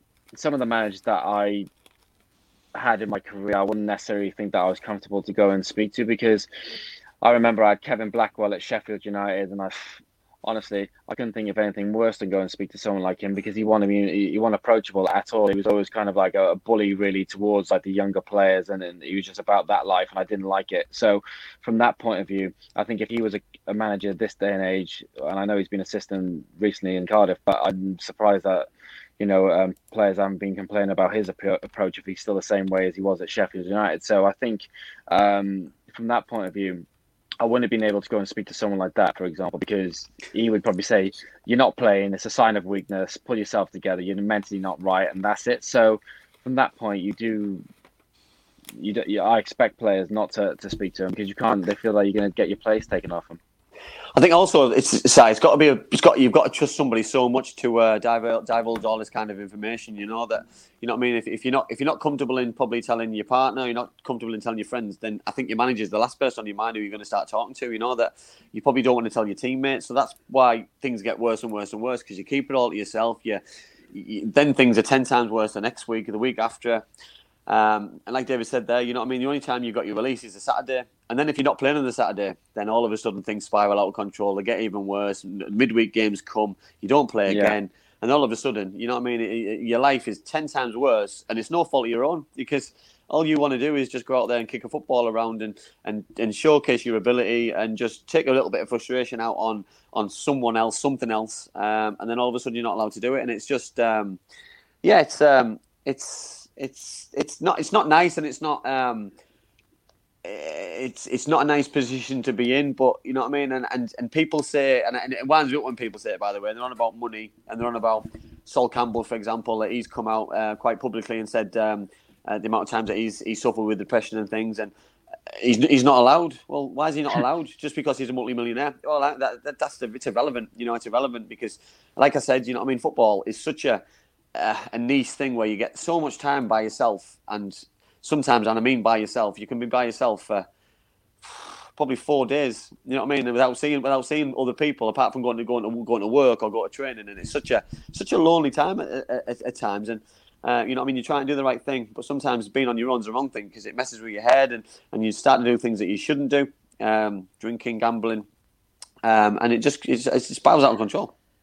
I think with that as well is that where I struggled is that I did see a few counsellors throughout my career, but I just used to look at them and they would give me advice, and I used to think, how the fuck could you give me advice one-on-one in here? Because you're not having to play in front of 50, 60,000 people. So I couldn't really relate to counsellors that well, unless it was someone like me, until I could relate to someone who was similar to me. And the only time that I related to someone that before I checked into rehab was another fellow addict who was an alcoholic, and I only ever did drink. So I was literally, until he said that, you're like me, you're an alcoholic, I didn't really listen to anyone before. So until I could relate to someone, it's the same thing as footballers. If they can't relate to someone who's been in their position, then it's very difficult for them to understand. No, I totally agree. I totally agree. And sorry, started butting there. I just think, and I'm not preaching. I'm not looking for people to feel sorry for footballers and people. You know what I mean? Because it is a privileged situation to be in, but also it's a lonely and a negative place at times. Because 1 minute, Dave said there, you know what I mean? You can be at the top of the world. You're playing in front of 50, 60, 70,000 people. And then the next week you could be 17th man and feeling as low as you could ever feel. And it's such a, it's like a roller coaster. It's so unexplainable. It's just scary. I think it's just obviously that I think, and you hit it on the nail on the head there, is that people think, well, just because you're a multi-millionaire, you're doing this and doing that, it just hides your emotions. Well, it doesn't really. You still have to live with yourself of certain things or what you're going through. I think the only example that I use is that Robin Williams was one of the funniest guys that's ever graced the planet, and I think from the outside, everyone's like, it's very, he's taking his own life, and whereas, like, I don't know why, but surrounded in like football stigma is like kind of like, well, do you know what? Just man up. You're loaded. You're on X amount of money a week. You shouldn't have these feelings. So I don't understand why it's aimed towards a lot of footballers with this. It's like as soon as we went into lockdown about COVID thing, everyone started blaming the footballers again. It's just crazy. Yeah, footballers fault. You earn too much money, so they should be. Yeah, it's ridiculous. It's stupid. Ridiculous. So, David, earlier on when you were talking about your drinking, Gaz sent in a question. He said, when did you realise that you had a problem rather than just being someone who kind of liked having a drink? I think it's when my ex-wife just used to tell me, saying, look, you've got a problem, like everything's just not normal. Because I was going home, I was smashed at my house, I was always trying to do something stupid, and drinking was no longer fun for me anymore. It wasn't really helping me. Whereas like in the early days, I'd drink, it'd make me feel happy and buzzing to go out, where it was not even doing that for me anymore. I was like kind of self-medicating. When I'd feel low, that alcohol would give me the buzz to feel happy, but it didn't really have that effect on me anymore, and it was just making me more and more. Probably, did it? Yeah, more. Yeah, it made me feel worse. It's more and more depressed. And I would just get on it even more because I thought, might as well. I feel this way, just get back on it again. And towards the end of my career, I was drinking, and I just wasn't enjoying football. I think I just had enough of everything, really. I had enough of life. I had enough of going into training. I had enough of playing the games. I had enough of playing the politics involved in football. I just had enough. Yeah. It's a unique industry, football is, isn't it? A few people have asked how you find him playing for Barrytown United, and also if you know anything about when the Welsh Premier League season will start. Yeah, I've enjoyed it. I think when I initially had that 2 years out of retirement, everyone was like, oh yeah, you're going back into it. But fitness and football fitness is totally different. You can run on the treadmill as much as you want, but when you're having to check and change and do different, it's completely different. So when I gone back in, I really enjoy, the manager there, and I enjoy the players. There's a great group of guys, and I'm excited for this season because I feel that I'm on a level playing field. I know that might sound stupid where I played at a higher level than the rest of the boys there, but I feel that I can be at the same fitness level as them and push on, and I'm excited. I enjoy the management staff there. I enjoy what the club are about. It fits in well with what I'm doing outside of football as well. So that's the reason why I want to keep that competitive edge to do well in Europe and to do well in the Welsh Premier League as well. But the answer to your question, when the league's starting, I don't even know if UEFA or the FAW know when we're starting, so I wouldn't have a clue.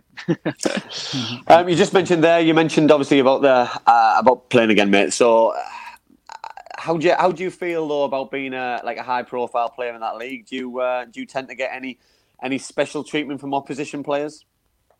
To be quite honest, it was a bit a weird start because we played 2 games and a couple of games got called off, which is obviously no disrespect. I'm not used to because no games got called off in the Championship unless it was ridiculous snow. And then we went into lockdown, so it was kind of played 2 games, went into lockdown. But I think, but I don't want them to give me extra treatment because we're all competitive. We all want to go and win the match that as well. But I do enjoy being around the guys again with the banter. There's a good group of guys there. The staff are good. So yeah, I'm liking being involved in that competitive side of things again. Do you see this like a long-term thing? Are you wanting to keep your boots on as long as possible? Now you've got like a little bit of a hunger back. Yeah, I didn't want to do. A lot of people probably from the outside was like, oh, he's just going to go and do a media stunt where he plays for 2 or 3 games and he gets off. But it was never my plan. I wanted to play that season and keep continuing, like what you just said there, keep continuing to play as long as possible. And if I can't be at a level where I'm used to and I'm not reaching the goals that I set myself, then I just hang my boots up because I have standards for myself to reach. And but until as long as I'm fit and I can offer something to the team, then I'll play for as long as possible because I want to try and help the club out and help the manager and my teammates out as much as possible. Well, I think that's key for me because obviously I try to play on as long as I possibly could. I play over 40s now, and I love it. I love the banter with the lads. I love the competitiveness. I just love the preparation. That it gives me something to look forward to on a weekend. It gives me something to keep fit for and have a hunger for. And just I want to play as long as I can because I remember a few years ago a good friend of mine, Richie Starr, told me that you're a long time retired. So if you're able enough to play and run around, just do it because. I say he had to retire through injury, and just can't run about. So he said if he had the legs and the fitness that I've got, then he would have loved to play. So I've took that advice and I'm just going to try and play as long as I possibly can for whatever level I can really. Do you know what though? I'll be honest. When I retired, I did not miss it for 2 years. I don't miss the day-to-day training. I enjoy going into training now because it's 2 or 3 times a week, or was twice a week. Then we play a game, so I enjoy that side of things. But I enjoy it because I can do my other work outside of helping people with mental health and so on, and I do enjoy that side because I can have the best of both worlds really. Yeah, no, well, I totally agree, and I think part-time football, non-league football, is fantastic for people who've got another passion or another job, or or use it for a different angle. It's. Yeah, don't get me wrong. Being a professional footballer is one of the best experiences and a privileged position to be in. But when your body or when your mental state's not ready for and to be able to carry that on, my body was shot to pieces probably late 20s, and I was struggling to train. I was in a really bad place, and I'd be waking up on a morning before training on a Monday, struggling, waking up on a morning on a Saturday morning. On a match day, struggling and thinking, oh, this is going to be a struggle today, and already I'm in a negative position for a game, and already I've lost, and already I'm going to have a bad game. So you know what I mean. And when I finished, I knew I shouldn't have played, or I'm not giving myself the best opportunity, and that's when it all really, really didn't work for me. Well, I think when you're at a professional level, though, you never go into. I can't remember the last time I went into a game not having a niggle or anything. I was always had aches and pains, especially towards the latter stage of my career. Yeah. But it's interesting. It's interesting when you say that, because Bielsa's got this strategy where if you're not 100%, you don't play. So I would have never played. I don't think I would have ever played because I don't think I was ever 100% fit. I was always probably 90, 95%, 80, sometimes 75% because, like you say, you've got a niggle, a dead leg, a twisted ankle. I would never have dared get my ankle strapped up or my knee looked after or have a rub before a game because it just shows weakness. I don't know if I'm having that. How can he know if they're 100% or not? You cannot. We might have to quiz those players and say if any of them got niggles or not. I would have to change my answers all the time because I wouldn't be honest. I'd be honest the first week, and then when I didn't play, I'd be thinking, well, hang on a minute, changing my answer. David, just a couple of questions from the live chat just before we finish off. Then, Gaz wanted to know. You mentioned about being on fire at Doncaster. You'd had a load of assists and goals. Was it difficult to make the decision to leave them because they offered you a new contract, I think, didn't they? And you ultimately went in a different direction. Was that a difficult decision? Obviously, with Dean Saunders being the manager as well. Well, Dean Saunders, he left to go to Wolves, and he was trying to sign me before then he went there. So he was trying to get me there, and to be quite honest, I would have gone to Wolves from Doncaster. I love my time at Doncaster. All the people there, all the group of lads we had are amazing. We got promoted. It's great times. But in the sense of my career at that time, I wanted to. Wolves are a big club, and I had aspirations to obviously go on and get back in the Welsh squad. And I just feel that leaving Doncaster, because they then got relegated to League One, I needed to make sure that I stayed in the Championship. So Birmingham and a couple of other clubs come calling, and Birmingham are a big club, and it was closer to Cardiff. Again, it was closer for me to see my family. So that's what made my decision, is that they were in the Championship, big club, and it was close to my family. So that's why I decided to move on. So from that point of view, I didn't, even though I enjoyed my time there, I didn't really feel that it was a really difficult decision. Talk me through, David, the experience of playing in Brentford 0, Doncaster Rovers 1 to win the title. Talk me through that game. Do you know what? It was crazy, that game. I couldn't, when we played in the game, it was like nothing in it, and we had a couple of chances, and I thought, here we go, blah, blah, blah. And then we gave a penalty right towards the last minute, a kick of the game or something. And then they hit the crossbar. But for the penalty, I'm thinking, I don't know whose head I'm going to rip off in the change room, because it just cost us getting promoted. So I was already eyeing that up. And then they missed the penalty. Then we broke. And then all of a sudden, it was kind of like, well, Painters broke down the right-hand side, squared into Coppinger, and he just passed in the empty net. And I'm thinking, well, where are all the defenders? Clearly, they were just thinking about celebrating. Yeah. And it was quite funny, because we were supposed to be celebrating and we would have had the trophy parade or whatever, blah, blah, blah. But because Bournemouth, they were drawing or winning their match, would then mean that they won the league. And then Brentford, if they beat us, they would have gone second. And it was all loads of changes, we would have gone into the playoffs. So we went from thinking we lost from being top of the league to then going into the playoffs, then back winning the league again. It was just a bizarre 30 seconds. Amazing game. I remember speaking to Cops about it, and just, you know what I mean, just I was so proud, obviously, as a friend, and obviously I played for Doncaster briefly on loan myself earlier on in my career, and I was so pleased for the club, because it was just it was the way it happened. Basically, it was just amazing. Yeah, really pleased.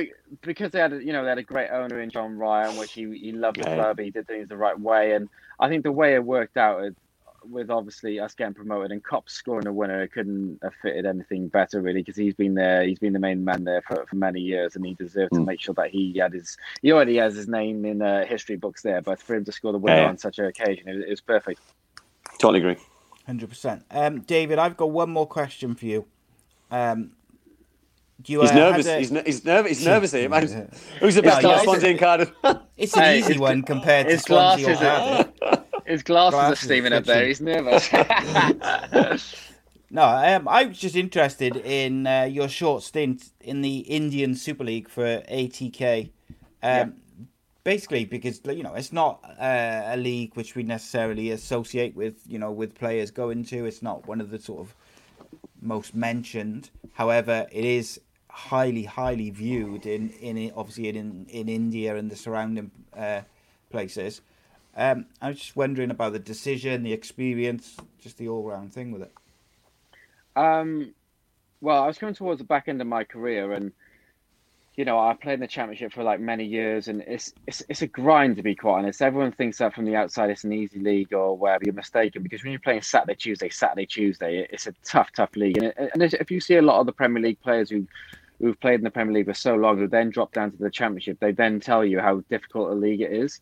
So I just wanted a different change in my career. I was getting to 29, 30. I always wanted to try a new culture, a different experience in a different country, in a different league. So India come knocking, and Teddy Sheringham was the manager, Robbie Keane was in the team. So I thought, you know what, why not go and experience this? Because it was January. It was only about 5 or 6 games left of the season, because they have about 18 games a season there or something. And I thought I'd just go and try something different. If I enjoyed it, then I could potentially keep on for next season. But from where I was mentally, it wasn't a great decision, because my wife at the time was pregnant, and she was supposed to be coming over with me, but then her placenta on the last scan was too low, so she wasn't allowed to fly. So I ended up having to go over there all on my own in a hotel that we lived in, which in just mad circumstances, we would be in a nice hotel, and 50 meters down the road, you have someone washed in the street naked with a bucket, and it was just madness. And it was just the poverty out there. In our stadium, we had a billionaire owner. And then outside the boxes this one time when I was injured, people, there was these 2 or 3 homeless people who were sat in the stadium, and they were starving looking at the window, and we were all eating this nice food or whatever. So I took them some food and drinks out there to give to them. And I just thought, this is just crazy life. You've got a billionaire here, we're all in the box eating food, and you've got people there who can't afford anything with no food, and they're just sat outside. So the poverty out there was really, really crazy. A whole different ballgame out there. And also it's very difficult because, you're only allowed 5 foreign players, which you had to have 6 homegrown players. And no disrespect to the players, but the 6 homegrown players would be worse than players you could probably pull up, your streets when you were playing back in the day football, because the level and the standard was not that great. So you returned for the birth of your child, I believe, didn't you? Like, you came back to the UK for the birth of your child. Did you have plans to go back out there after that, or was it kind of done when you came back? I think if things worked out and I enjoyed my time there, and but to be quite honest, if it worked out a lot better, I might have maybe delayed the process of retiring. But I think that just topped it off for me. I was just done with it then. I was ready to go. Yeah. Cool. Okay, David, thank you ever so much for joining us, mate. I know we went a little bit over time. Yeah, I've been amazing, mate. Been amazing. I could have listened on there. Really appreciate the honesty as well. Really appreciate I'm not bored you, eh? It's proved I'm not bored you. Hey, you're not, mate. Could have kept you on for longer. No, that's right, mate. Could have kept you on for longer. I'm not disrespectful. When you cracked the joke earlier about the referee, I can't believe you missed my joke. You were chewing my ear off. I thought you were going to be like Pierluigi Cleaner, but you missed my joke. That wouldn't be allowed. Reece would have jumped back in. So, guys, check out the audio version of this. Will be out tomorrow morning. There's also numerous shows as usual out on Ace Podcast Nation. Got some amazing guests. Yesterday we released a show with 2005 Ashes hero Simon Jones, which was a lot of fun, with my podcast with West Indian cricketer Kieran Powell, which was cool. And we got loads of shows, loads of stuff coming up. And obviously we got the mental health in sport and mental health shows and all sorts. And I had a few requests for the return of the conspiracy theories show. And might have... sorry, just Cardiff nearly scored. Might have some news on that very soon. A special one-off show, because I don't have any time to do any more shows. But we might do a one-off on something. But in the meantime, thank you to Bespoke Financial. Thank you to Darren Ralston. Thank you to Black Diamond Sports. Thank you to everyone who's watched, commented, liked, shared, tuned in. Thank you to Andrew Campbell. Appreciate your time as always, mate. Loved it. Really appreciate David's time. He's been a super guest, and I hope everything works out with the foundation, mate. Really do. Keep up the good work. Thanks a lot. Thanks for having me. Yeah. Cheers, David. Thank you very much. Take care. Appreciate it, mate. Take it easy, pal. And bye, cheers guys. to everyone else, and we'll see you soon. Okay, where's the outro thing? There it is. My mummy and daddy have been talking about life insurance. It sounds like something to protect my brother and me, but I don't really understand. Then my Auntie Louise told Mummy about Bespoke Financial Teesside. She said they're a local company who helped her with her life insurance. Mummy got in touch, and because they're based locally, a man called Darren was able to come to our house. He was really friendly. Darren stayed for a cup of tea and made it all really easy to understand. He said that life insurance will protect our home and family if anything bad were to happen. Like if Mummy or Daddy got sick, then we'd get enough money to take care of us, and our house would be paid for so it wouldn't get taken away. After an hour, Darren said goodbye and Mummy and Daddy seemed a lot happier. Once it was all sorted, we could all relax and watch a film together as a family. I don't know why they didn't do it sooner. To be a hero, a superhero, breakthrough. It's taken a while, but it's been worth the wait for Cardiff City.